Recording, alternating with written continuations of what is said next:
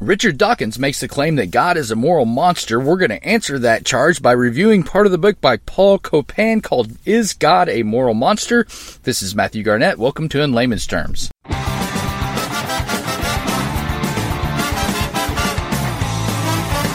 3 key laws in Israel were distinct in the ancient Near East. If they had been heeded by Bible-believing Southerners in the U.S. and Christian Europeans, slavery would not have been an issue. I have an evil plan to save the world for every man, and I think it's better than the way it's being run.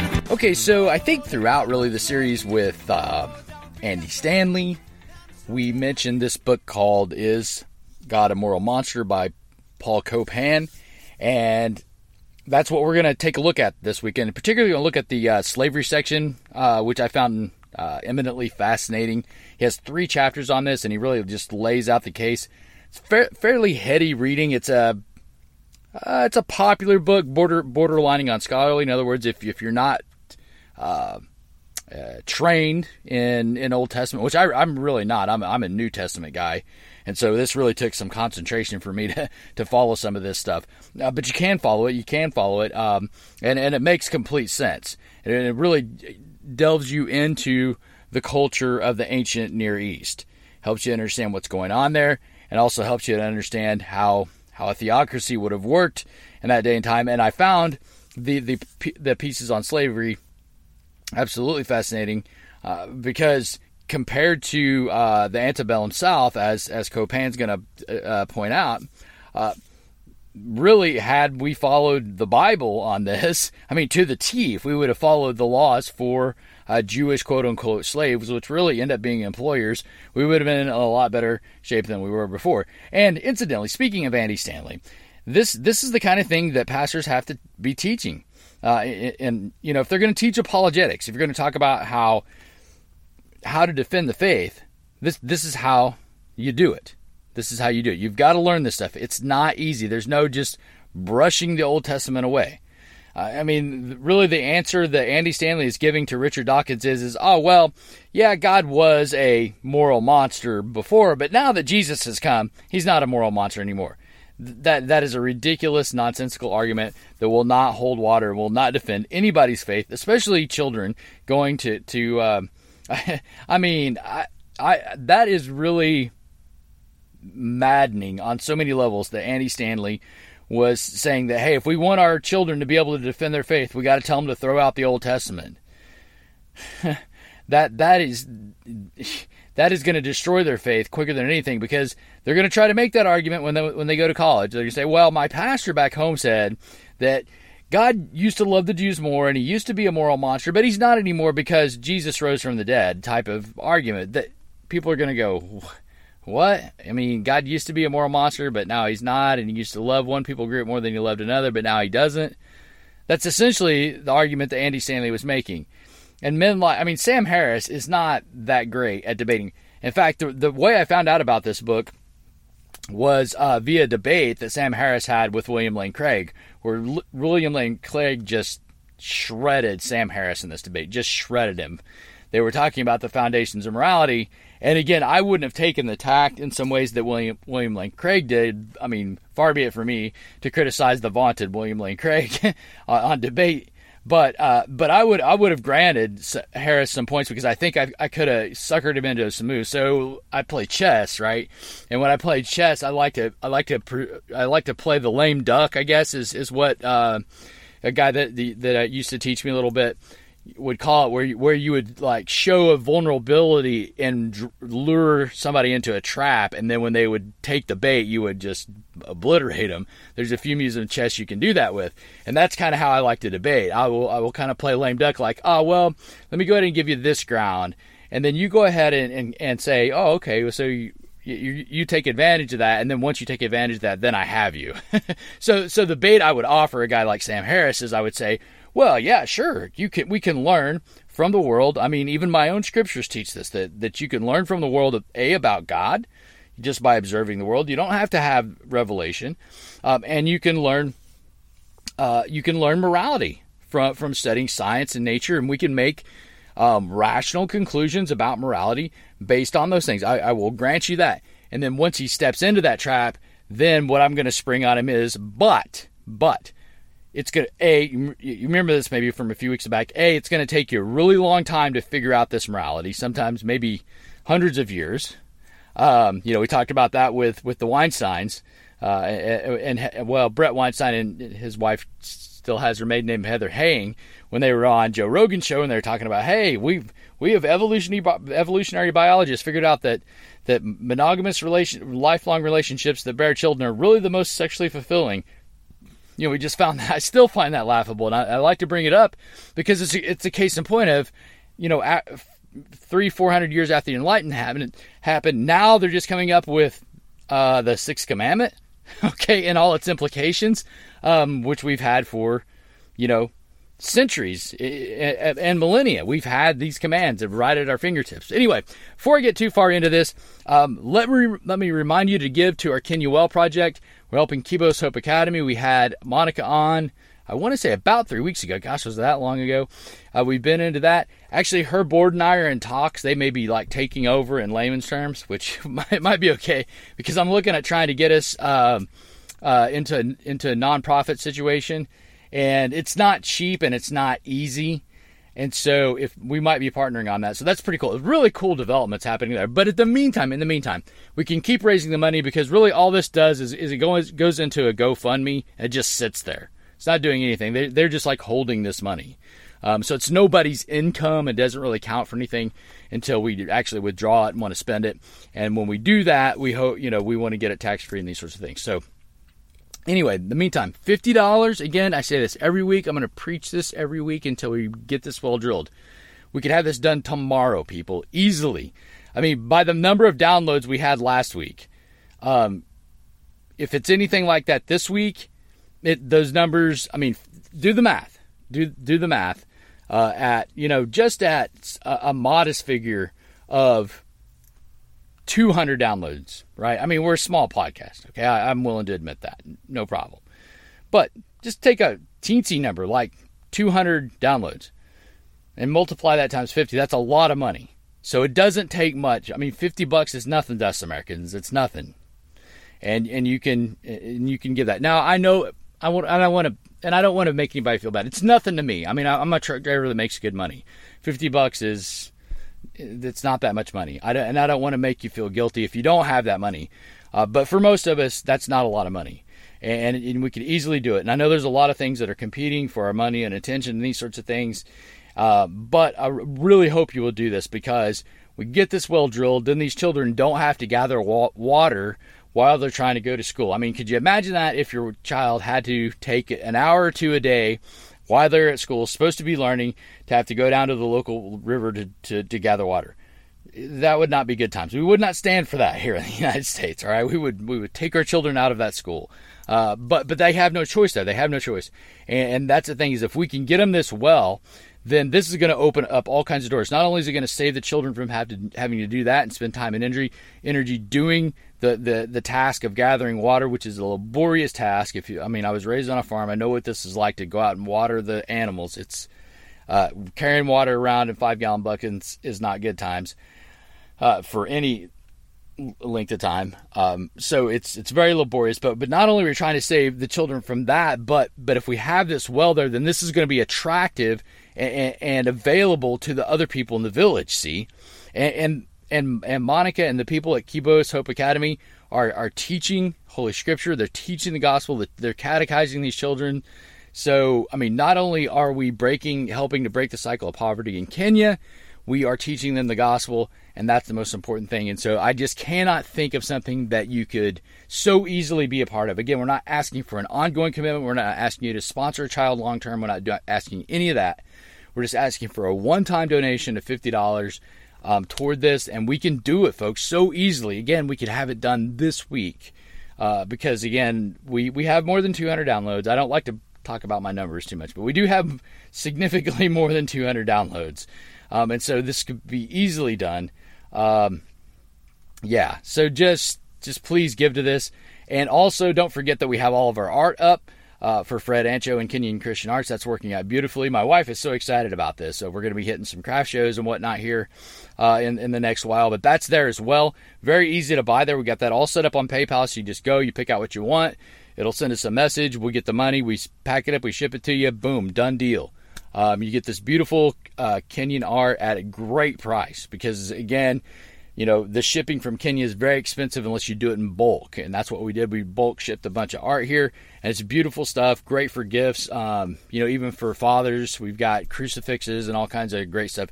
So please check that out. Okay, so back to this whole thing with the, you know, is God a moral monster? So, right. If you're going to learn morality the hard way through nature, it's going to take a really long time, for one thing. That's A. B, the morality that you learn is not going to be as complete as is learned from Revelation. The case I would make straight up to Sam Harris is something like sexual morality. We would debate that all day long. I'm sure he and I are going to completely disagree. He's more, I mean, even as, well, anyway, he's way more libertine than I am on sexual ethics. There's no doubt about it. So all I'd have to do is bring up the idea of homosexuality, and boom, we'd be off to the races. And I would say, well, I think what you're saying is immoral, and I could give him reasons, scientific reasons, and then if that didn't convince him, I could bring up the idea of abortion, where all of the science is on my side, all of the reason is on my side, but yet there's something, whatever. I just don't know how people argue. It's an argument from emotion. Is what that is. Now, I haven't heard Sam Harris talk about abortion, but I would be shocked to hear that he opposes abortion. Okay, so that he's pro-life. Even though that is an intellectual, on an intellectual level, is an untenable position. I mean, and obviously an untenable position biblically. Okay, so I could talk about the scope of morality. I could say, yes, you can have a morality, but you can't have a morality with the scope without divine revelation, and particularly divine revelation from Holy Scripture. Okay, that then we might get into it. Then see, I think I would have a lot of fun debating a guy like Sam Harris. I think he would have fun debating me. Unfortunately, he's never gonna hear me, and that's just gonna have to be. I mean, I'm a lowly truck driver, whatever. So at any rate, that doesn't matter. So those two things. One, it takes a really long time to figure these things out. We have to discover it through science. We have to, we have to have all these discussions. I mean, that's my one gripe about the quote unquote intellectual dark web is you have all these guys debating these things on there, but they hardly ever get to something. They hardly ever get to. I mean, one guy will present, well, this is where I'm coming from. And they'll go, well, yeah, I can definitely see where you're coming from. That makes sense to me. However, here's where I'm coming from. And they're like, oh, yeah, that makes sense to me too. But I disagree because of all. And they have good discussions. It's a good back and forth a lot of the times. And that's probably why I favor, and a lot of people favor, guys like Ben Shapiro, generally speaking, and Jordan Peterson, is because the guys, they just land on something. And that's what conservatives do. They say, boom, this is the deal, and this is what we should do. You shouldn't do this, you should do that. Okay. Discussion over. So there's that whole process. And then the scope thing we just talked about. And then on top of that, the other thing I mentioned was authority. And this is one thing that our country is founded on, because what the founder said is that, our rights as human beings, we are born with unalienable rights that were given by God. And because they were given by God, they therefore they are beyond contestation. You cannot question them. And the reason they did that was because they knew men could debate about these things. So again, take this Sam Harris thing, and we're debating abortion. He and I can debate that as men, and I said, well, from a reasonable scientific perspective, I say abortion is wrong. And he could come right back and say, no, for these different philosophical reasons or whatever, abortion should be allowed. And we can go back and forth on that sort of thing. But when we start talking about, rights to life, liberty, the pursuit of happiness, life, liberty, property, these sorts of things that the founders based that on, they wanted to just silence any arguments against it. That's why you invoke God. Because as long as it's between human beings, who's one human being to say that they have authority over another? Who is Sam Harris to say that reason and science should rule over emotion and I don't know, the horoscope, however you want to put it. And the authority piece, as we've talked about many times, is the other reason. So I would lure Sam Harris or an atheist. I dream of debating Sam Harris. Lure that atheist into that argument. Let him come in and say, yeah, sure, you can do that. But here's the problem. And then stuff would get real dicey for him right away. They'd be on some real unshaky ground. So, because I think I could hold, I'd be interested to see. Maybe I would get my butt kicked and not know what Sam Harris might say about something like that. But I think that's three pretty solid reasons to say why having revelation, telling us what morality is helpful, very helpful, and I would say indispensable. It's an argument I think Ben Shapiro is completely missing, by the way. Would like to talk to him about that too. Again, I just sit around, I listen to these guys, and I dream about it. No, it's not going to happen. Point is, now you guys know about it. So it's good that those are good arguments there. And so that's really why I wanted to bring this book by Copan in here. And we may just spend a couple of weeks on it. It's lazy summer days. And we just may take our time with this a little bit. But the one we're going to do this week covers slavery, and I think it's very good. I'm going to add some commentary here and there. I might add to what he has to say. I may try to explain some things. We are in layman's terms, and this is close to scholarly stuff. That doesn't mean the thing with scholarly that means you had to sit in class for a couple of years to kind of learn the lingo. That's really what it is. It's not like, when we talk about it in layman's terms, all I'm doing is I had the privilege of sitting in the class a couple of years, and I have the privilege of sitting around listening to this stuff all day. And I've learned what kind of packaging certain terms have. And so when people throw out a term just kind of flippantly, like a scholar, like that everybody knows, like for instance, I was listening to a couple of guys talk, and especially in the realm of theology, and liberals don't even know that conservatives exist. They're out there. When quote liberals or people on the left-leaning people, socialists, these sorts of things, socially libertine people, when they talk about liberals, they're not talking about liberals as it's known in common parlance. When they talk about being liberal, what they're talking about is liberal democracy. They're talking about liberal democracy as a political philosophy, and they're talking about capitalism as an economic philosophy. That's what classically the term liberal means. Okay? But if you didn't know that and you heard somebody say liberal and they're like, oh, this guy's speaking against liberalism, he must be a good guy. No, he's not. When he's speaking against liberalism, what he's actually speaking against is democracy, as we know it, a representative republic, a democratic republic, as we know in the United States, and they're speaking against capitalism. That's what they're speaking against, in favor of Marxists, socialists, usually Leninists. Generally speaking, Lenin was the softer side of communism, after all, although not that soft. But anyway, they're usually Leninist Marxists, is what they are. If you hear somebody speaking against liberalism in academia, that's what they're talking about. All right, so there's just a little tidbit of me unpacking a term. But if you didn't sit in class and sit around and listen to this stuff all day, you wouldn't know that. So that's the kind of stuff we're going to do here. Otherwise, I'm going to let Copan kind of go on about this, let you get a taste for the book. Hopefully, you should go out and buy this book. This should be a resource for you. It's a very good reference book. Not something maybe necessarily you want to just sit down and read all the way through. But if you hear somebody say, oh, the Bible affirms slavery, then you could go, no, it doesn't. Actually, let me share this book with you. You can talk about this with your friends. And so this is something I'm actually going to present to the teenagers, I think, too. Because it's not difficult to understand if you can walk through it, and teenagers are smart enough to get it. Anyway, point is, hopefully you'll like it. Hopefully you'll go get it, and hopefully it'll be a tool in the toolbox to, first of all, strengthen your faith. That's really my biggest belief in apologetics is I want you to be able to defend your faith against the attacks of the world, the devil, and especially your sinful nature. When it comes time, you're going to say, hey, you know what? devil, I've got a defense against that. You're not going to tempt me with that. And then when your friends have questions, it's good to have these things in the toolbox. Anyway, no, at the risk at gilding the lily any further, let's get going with Paul Copan's Is God a Moral Monster?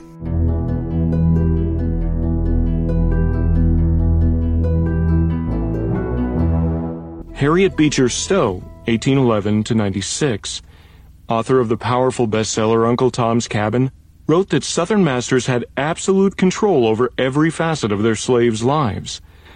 The legal power of the master amounts to an absolute despotism over body and soul, and there is no protection for the slave's life.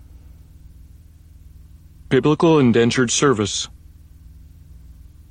A mistake critics make is associating servanthood in the Old Testament with antebellum, pre-war, slavery in the South, like the kind of scenario Douglas described.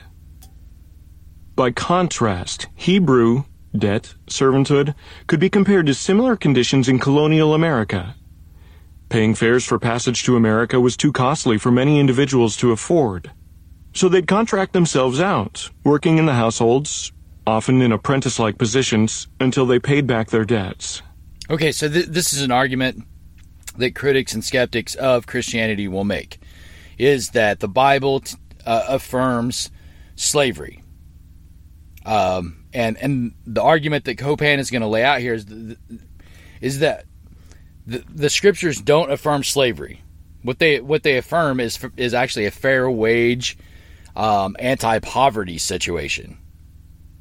And so the problem with when people read the scriptures, certain words are translated certain ways, and people don't bother to find out that perhaps when that word is translated that way, maybe it's a poor translation. Maybe we need to go back and do some better translating. But the word actually, corresponds in a sense. But at any rate, that's what Copan's going to explain, is that chattel slavery in America, and at that point in time, really right after the Middle Ages, this kind of slavery was really the darkest time for people who were victims of slavery, of this kind of slavery. This was the worst forms of slavery that the world had ever seen. And everybody was kind of participating in this, and we know it best in the West because this is what we did. But it was going on all over the world. I mentioned Thomas Sowell's book on this. He gives a good history of slavery in one of his books, and I need to look that up. And maybe while we're listening to this, I'll look it up and give that to you. But anyway, that's what Copan's setting up here. So let's continue. 1/2 to 2/3 of white immigrants to Britain's colonies were indentured servants. Likewise, an Israelite strapped for shekels might become an indentured servant to pay off his debt to a boss or employer, adon. Calling him a master is often way too strong a term, just as the term ebed, servant, employee, typically shouldn't be translated slave. John Goldingate comments that there is nothing inherently lowly or undignified about being an ebed. Indeed, it is an honorable, dignified term. Even when the terms buy, sell, or acquire are used of servants, employees, they don't mean the person in question is just property. Think of a sports player today who gets traded to another team to which he belongs. Yes, teams have owners, but we're hardly talking about slavery here.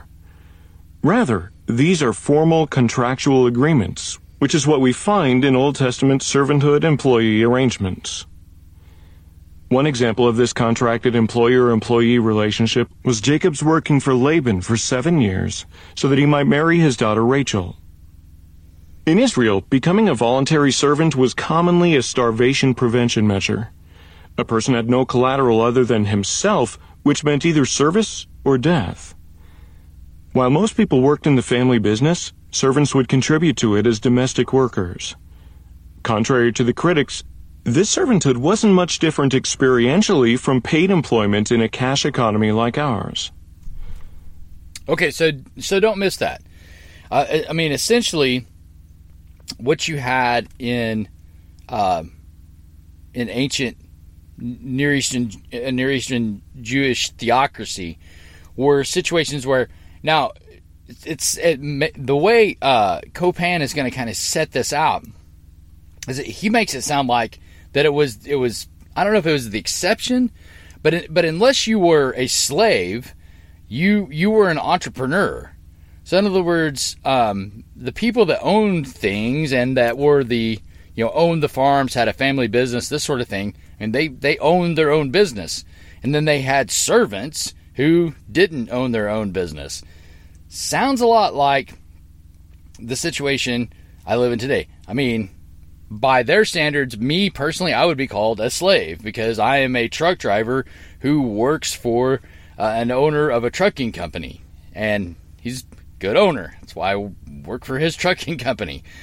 And he treats me well. And the way he treats me well is I have good equipment. We have good compensation, these sorts of things. It was a little different then. It was a little different back then. I mean, obviously not a lot different because it'd be like me signing on to work for a trucking company for at least 7 years with the idea that he would give me room and board and pay off all my debts. Because presumably, I mean, the only way that I can think of that you would have debts, and Copan really doesn't address this, but these people were in debt somehow.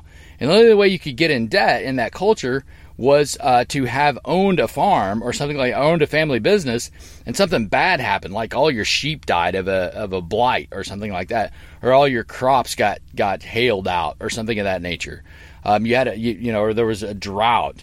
And that ended up putting you in debt, and so then therefore you had to hire yourself out in order to continue to live. And the way the Jewish law was set up was that they wouldn't just let those people kind of die off or whatever, starve to death. That they would be able to go and work for somebody else who didn't who hadn't had that bad fortune but still had their business, and you could work for them. See, so at any rate. Pretty interesting situation, really. If you really understand what's going on here, according to Copan, you've got basically a situation. In other words, if you were to be teletransported back to the Hebrew culture at that time, you would be what would be called a slave. And what's funny is some of the more, some of the neo-Marxists actually call the capitalist system of labor slavery. Yeah, just not seeing that at all. But if that's what you want to call it, I suppose so. At any rate, let's continue on here. Family land would have to be mortgaged until the year of Jubilee every 50 years, see Leviticus 25, which actually spells out successive stages of destitution in Israel in verses 25 through 54. In other words, this servanthood wasn't imposed by an outsider, as it was by slave traders and plantation owners in the antebellum South. What's more, this indentured service wasn't unusual in other parts of the ancient Near East either, though conditions were often worse. And later on, when inhabitants of Judah took back Hebrew servants they had released, God condemned them for violating the law of Moses and for forgetting that they were once slaves in Egypt whom God had delivered. God told the Judahites that because of their actions they were going to be exiled in the land of their enemies. Jeremiah chapter 34, verses 12 through 22. Once a servant was released, he was free to pursue his own livelihood without any further obligations within that household. He returned to being a full participant in Israelite society. Becoming an indentured servant meant a slight step down the social ladder, but a person could step back up as a full citizen once the debt was paid, or he was released in the 7th year or in the 50th year. Nevertheless, the law was concerned that indentured servants were to be treated as a man hired from year to year, and were not to be ruled over ruthlessly. Leviticus chapter 25, verses 53 and 54, NIV. In fact, servants in Israel weren't cut off from society during their servitude, but were thoroughly embedded within it. As I mentioned earlier, Israel's forgiveness of debts every 7 years was fixed, and thus intended to be far more consistent than that of Israel's ancient Near Eastern counterparts, for whom debt release if it occurred, was typically much more sporadic. So unavoidable lifelong servanthood was prohibited unless someone loved the head of the household and wanted to attach himself to him. Exodus chapter 21, verse 5. Servants, even if they hadn't paid off their debts, were granted release every 7th year with all debts forgiven. Deuteronomy chapter 15. As we'll see, their legal status was unique and a dramatic improvement over law codes in the ancient Near East. One scholar writes that Hebrew has no vocabulary of slavery, only of servanthood. An Israelite servant's guaranteed release within 7 years was a control or regulation to prevent the abuse and institutionalizing of such positions. The release here reminded the Israelites that poverty-induced servanthood wasn't an ideal social arrangement. By the way, it's interesting that he cites that scholar that says slavery wasn't in the language of Hebrew. And I wonder why we translate our English Bibles like that. It's interesting. Just completely speculating here, but it may be because of our history in America and in the West that we've translated those things that way. And maybe it's time we change that. Just a thought. We talk about, we've talked about racism here before and how can we take steps to solve it? Well, maybe it's time to change the language in our Bible to demonstrate clearly that, like Copan is pointing out here, that slavery is completely foreign to the Scriptures, and he demonstrates this in the New Testament as well. See, so but as far as the Old Testament goes, there is no. I mean, he's demonstrating this clearly. There's no warrant for anybody drawing on the Old Testament to say that, well, this is what the Old Testament taught, and so therefore, the 18th and 19th century America justified their slavery using Holy Scripture in this way. It's just not there. Simply not there. And perhaps a holdover from that is how we continue to translate our English Bibles, and maybe it's time we change them. On the other hand, servanthood existed in Israel precisely because poverty existed. No poverty, no servants in Israel. And if servants lived in Israel, it was a voluntary, poverty-induced arrangement and not forced. Means to help the poor. In the ancient world and beyond, chattel or property slavery had 3 characteristics. 1, a slave was property. 2, the slave owner's rights over the slave's person and work were total and absolute. 3, the slave was stripped of his identity, racial, familial, social, marital. By the way, this is something that Copan points out throughout this book, is that let's just, if I was in a debate with Sam Harris, I might grant him, again, in my old move of, show weakness and then I'll entrap you. Let's just say, for the sake of argument, there is no God, and the entire Old Testament was made up by humans. Would the Old Testament laws, the Old Testament theocracy, represent a step forward in morality in that time, or a step backward? There is no question, absolutely no question whatsoever, that it would represent a step forward in morality. This is a point Copan brings out over and over and over again. And so, again, if I was debating a Sam Harris, this would be something I'd just say, okay, let's just pretend there's no God. Is the Old Testament in that time, compared to other ancient Near Eastern practices, is it a step forward in morality, or is it a step backward? There's no way he could argue it was a step backward at all. It's a step forward. And Copan is showing it's actually a step forward from the chattel slavery that was experienced in the West. And Copan makes that point.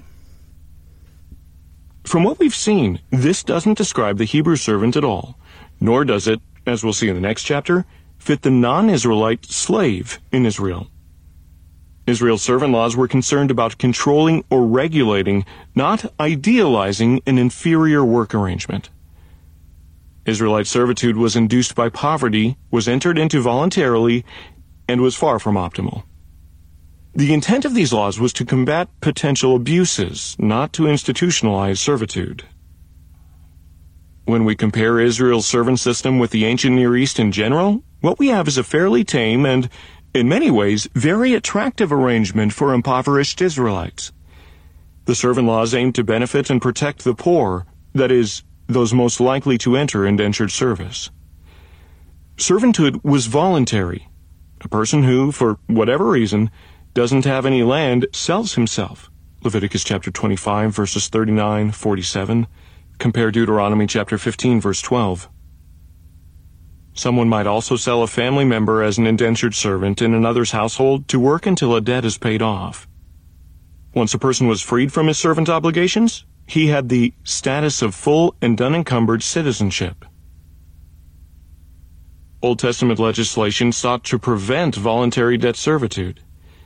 A good deal of Mosaic legislation was given to protect the poor from even temporary indentured service. The poor were given opportunities to glean the edges of fields or pick lingering fruit on trees after their fellow Israelites harvested the land. Leviticus chapter 19, verses 9 and 10, chapter 23, verse 22, Deuteronomy chapter 24, verses 20 and 21.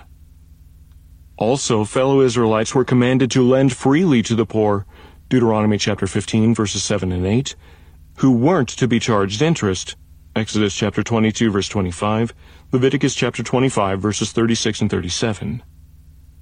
And if the poor couldn't afford high-end sacrificial animals, they could sacrifice smaller, less expensive ones, Leviticus chapter 5, verses 7 and 11. Also, debts were to be automatically canceled every 7 years. In fact, when debt servants were released, they were to be generously provided for without a grudging heart. Deuteronomy chapter 15, verse 10, NIV. The bottom line, God didn't want there to be any poverty in Israel. Deuteronomy chapter 15, verse 4. Therefore, servant laws existed to help the poor, not harm them or keep them down. The ultimate goal, no poverty, no servanthood. Deuteronomy chapter 15, verses 1 through 18. At the end of every 7 years you shall grant a remission of debts. This is the manner of remission. Every creditor shall release what he has loaned to his neighbor. He shall not exact it of his neighbor and his brother, because the Lord's remission has been proclaimed. From a foreigner you may exact it, which was typically for business transactions, as we'll see later. But your hand shall release whatever of yours is with your brother. However, there will be no poor among you, since the Lord will surely bless you in the land which the Lord your God is giving you as an inheritance to possess. If only you listen obediently to the voice of the Lord your God, to observe carefully all this commandment which I am commanding you today. For the Lord your God will bless you as he has promised you, and you will lend to many nations, but you will not borrow, and you will rule over many nations, but they will not rule over you. Okay, by the way, let me just add this here.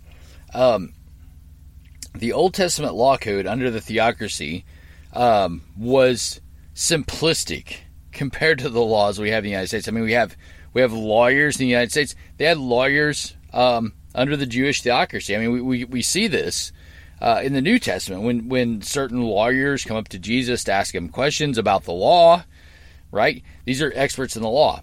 This is what Copan has obviously dedicated his life to, is being a lawyer who understands Jewish law in the context of ancient Near Eastern culture. This is no easy task. It's very complicated. It's way more complicated than pulling a verse out of context and saying, look, like we heard Andy Stanley doing, talking about how the woman who grabs the man's genitals of two men that are fighting is supposed to have her hand cut off. Like Copan explains this one as well in another chapter. But he's an expert on the law. He's a Jewish lawyer. He knows the law. He knows how it works. He knows how it fits. He's studied. He understands it. And it's not something that we can easily grasp. It is clear. The Jewish law is clear, But it's not clear to us as 21st century Westerners. It's just not. You have to understand the context, the culture, what's going on here, how this all worked out, how it all fits together. You have to know this intimately. I mean, putting this all together is a laborious task. Notice how he's going from verse to verse and chapter to chapter and putting this all together and making sense of it. See, this is what lawyers do. They know the law. They're able to just say, okay, well, this law says this here, this says this here, this is how it all makes sense. They put it all together, and they show you how it's a just system and not just some arbitrary, weird, whatever, as some of the new atheists interpret it. See? And so that's the benefit we're getting from Copan here, is we're listening to basically a Jewish lawyer explain the law to us. It's very helpful. Because most of us just don't have that kind of learning. It would be like if somebody wrote a book and said, well, let me explain, I don't know, the food regulations in the United States to you, and kind of how they all make sense and how they all fit together, and why you might think that, well, this is a very weird law, but this is why it was put in place. Now, some of our laws, that's the thing, is what's interesting about Copan's explanation of the entire Mosaic Law, the Old Covenant, the Old Testament. He makes complete sense out of it. We there's a lot of laws that we have in our country we can't make a lick of sense out of, because they have various motivations behind them. There's none of that here. It's way more simplistic than that. So at any rate, we're getting a good explanation from an expert on Jewish law, and he's making complete sense of it. He's showing how it all fits together and why it is just and right, and even more just and right than our own history here in the United States has shown in the past. If you just glanced over the Deuteronomy 15 text and didn't catch its significance, go back and really read it. The overriding revolutionary goal expressed in this text is to totally eradicate debt servanthood in the land. There will be no poor, and therefore no debt servanthood, among you. Verse 4. Being a realist, however, God was aware that inferior conditions would exist and that poverty, and thus servanthood, would continue in the land. Verse 11. Even so, this undesirable situation was to be battled rather than institutionalized. In keeping with this eradicate poverty, eradicate servitude spirit, a servant's release was to be accompanied with generous provisions and a gracious spirit. The master was to have no wicked thought toward his servant. Instead, he was to generously load him up with provisions, verses 13 and 14. The motivating reason for this kindness and goodwill was that you were a slave in the land of Egypt, and the Lord your God redeemed you. Therefore I command you this today. Verse 15. Even if poverty, and therefore servitude, couldn't be eradicated, Israel was to strive toward this goal. The dignity of debt servants. Rather than relegating treatment of servants, slaves, to the end of the law code, commonly done in other ancient Near Eastern law codes, Israel's law code put the matter front and center in Exodus chapter 21. For the first time in the ancient Near East, legislation required treating servants as persons, not property. In other ancient Near Eastern cultures, it was the king who was the image of their God on earth, and certainly not the slave. By contrast, Genesis chapter 1 verses 26 and 27 affirms that all human beings are God's image bearers. This doctrine serves as the basis for affirming the dignity and rights of every human. Likewise, Job chapter 31 verses 13 through 15 clearly reveals the inescapable humanity and thus equality of master and servant alike. If I have denied justice to my men servants and maid servants when they had a grievance against me, what will I do when God confronts me? What will I answer when called to account? Did not he who made me in the womb make them? Did not the same one form us both within our mothers? NIV. That's a passage I'd forgotten. Read Job many times. Very interesting that Job points out here that had he not treated his manservant or maidservant with dignity and equality and fairness and justice, that God would hold him to account. This is revolutionary stuff in the ancient Near East. So really kudos to Copan. I mean, this is the thing. The guy knows his Old Testament intimately. I mean, I've read it many times, but he's sat there and puzzled this all together and draws on something like Job to demonstrate how revolutionary these ideas were, and how we can look to it and take note of it, and should take note of it, and realize that the notion of treating somebody as inferior, as a slave, to say that another race is below us, or anything of that nature, in order that we may enslave them to enrich ourselves, is nowhere found in the Old Testament. It's simply not, and that those couple of verses in the book of Job demonstrate that clearly. Servants, slaves, in Israel, unlike their ancient Near Eastern contemporaries, were given radical, unprecedented legal human rights, even if not equaling that of free persons, who could, if unfortunate circumstances prevailed, find themselves needing to place themselves into indentured servitude. As the Anchor Bible Dictionary's essay on slavery observes, we have in the Bible the first appeals in world literature to treat slaves as human beings for their own sake, and not just in the interests of their masters. By comparison, the idea of a slave as exclusively the object of rights and as a person outside regular society was apparently alien to the laws of the rest of the ancient Near East, where slaves were forcibly branded or tattooed for identification. Contrast this with Exodus chapter 21, verses 5 and 6. Indeed, in contrast to many ancient doctrines, the Hebrew law was relatively mild towards the slaves and recognized them as human beings subject to defense from intolerable acts, although not to the same extent as free persons. As we'll see, the protection of runaway slaves who fled to Israel was strikingly different from the slave laws in surrounding ancient Near Eastern cultures, and this was due to Israel's own history as slaves in Egypt. In the rest of this chapter, we'll see not only how three key laws in Israel were distinct in the ancient Near East, but also how, if they had been heeded by Bible-believing Southerners in the U.S. and Christian Europeans, slavery would not have been an issue. Let's look at these more closely. Release of injured servants.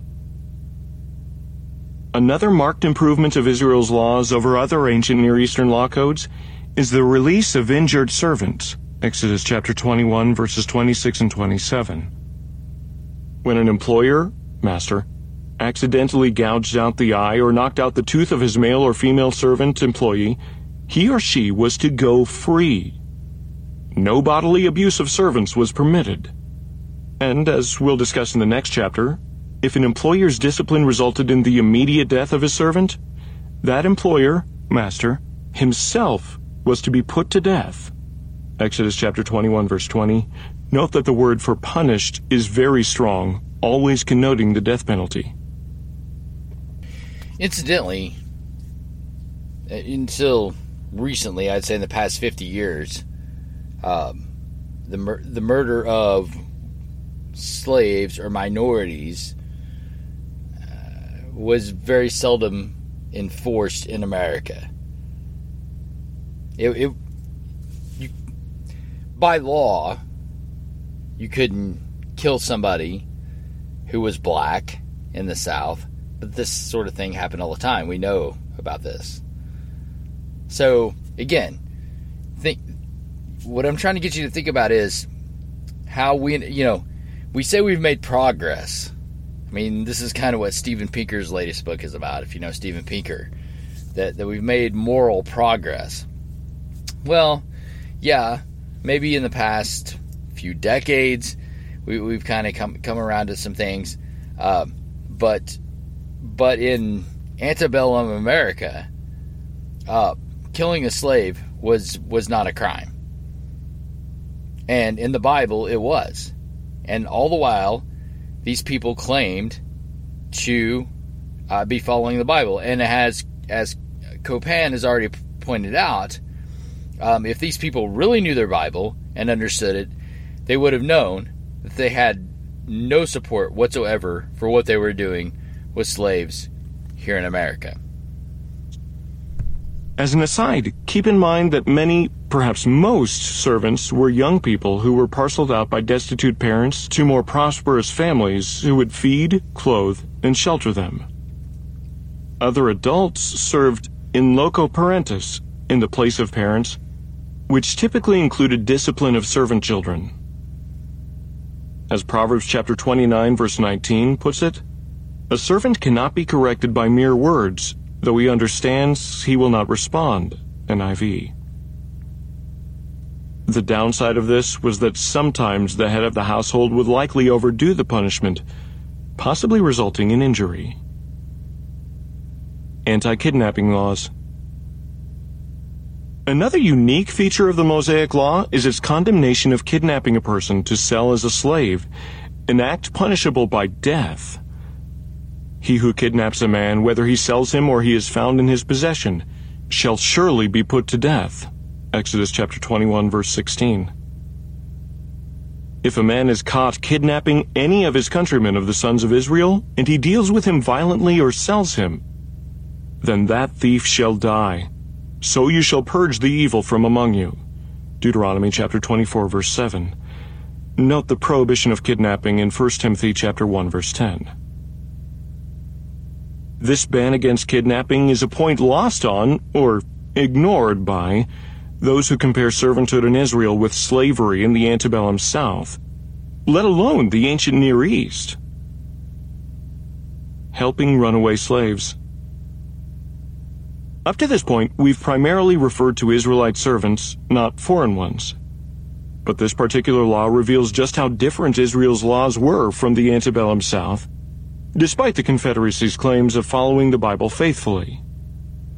Also, this fugitive harboring law would have applied to Israelite servants who left harsh employers for refuge. Another unique feature in Israel's slave laws was this. Israel was commanded to offer safe harbor to foreign runaway slaves. Deuteronomy chapter 23, verses 15 and 16. The southern states' fugitive slave law legally required runaway slaves to be returned to their masters. This sounds more like the Code of Hammurabi than the Bible. Hammurabi even demanded the death penalty for those helping runaway slaves. In other less severe cases, in the Lipit, Ishtar, Eshnuna, and Hittite laws, fines were enacted for sheltering fugitive slaves. Some claim that this was an improvement. Well, sort of. In these improved scenarios, the slave was still merely property, and ancient Near Eastern extradition arrangements still required that a slave be returned to his master. Okay, so a couple of things here. Remember how we talked about one of the weaknesses of the atheist moral argument of drawing morality from merely material principles, humanistic principles, that it takes time. The Enlightenment really, during the Enlightenment, slavery was still going on. Wasn't abolished, and really wasn't pushed towards necessarily. Had those people understood what Copan understands here about slavery in the Bible, we could have avoided the whole situation. And that's exactly what he points out. It's exactly what he points out.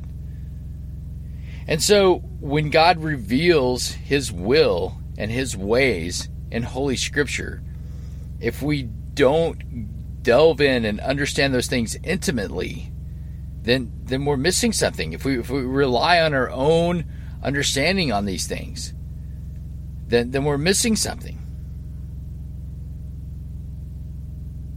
And so the other thing I would add to this is that, while the new atheists may call the ancient Near East barbaric, again, as Copan has pointed out again and again and again, the way we treated slaves in America and in the West in the times during the Enlightenment, this is during the Enlightenment, friends,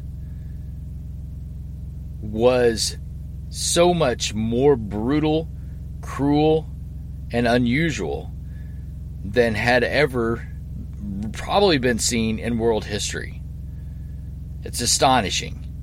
And had these people known their Bibles, it would have been different. And that's my charge to us here as we close this week, is that when we don't know our Bibles and we're not willing to study them and study them in depth in their cultural context, then really horrific and terrible things happen. Temporal things happen that are terrible and horrific. Not to mention the eternal aspect of all of this. So, we've talked about Andy Stanley not knowing his Bible, but being concerned with perhaps something else in the past several weeks. Friends, if this is not a charge to know your Bible and know it intimately and ask questions of it and to seek answers, that's the thing is, this is what I would challenge you with this week, is read and study your Bible and ask questions of it. Say, hey, you know what, that sounds really bizarre or unfair or barbaric, and then go out and try to find answers. Instead of saying, well, that's just totally, ridiculous, unrational, barbaric, and just blow it off like the new atheists do, who claim to be, our intellectual betters. Instead of doing that, go out and look for some answers like Copan gives us here, because there are answers to it. All right? Does it make sense? Whew. Took me a long time to get to this point. In my life. And just understanding that there are answers to these things. There really are. Aside from abandoning Holy Scripture altogether. Anyway, got to go for this week. Oh, forgot to mention KNNA The Cross. Please listen to us there on Pirate Christian Radio as well. Gotta get us there. And give your $50 to the Kenny Well Project. We could have this done next week. Have it done. Drilling a well. Do amazing things there.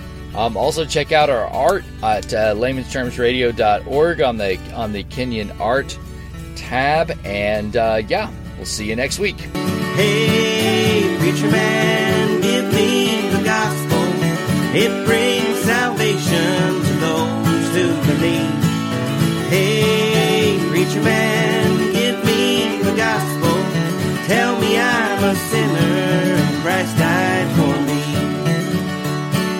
I don't want to know about what you did last week on your summer vacation, what you saw, where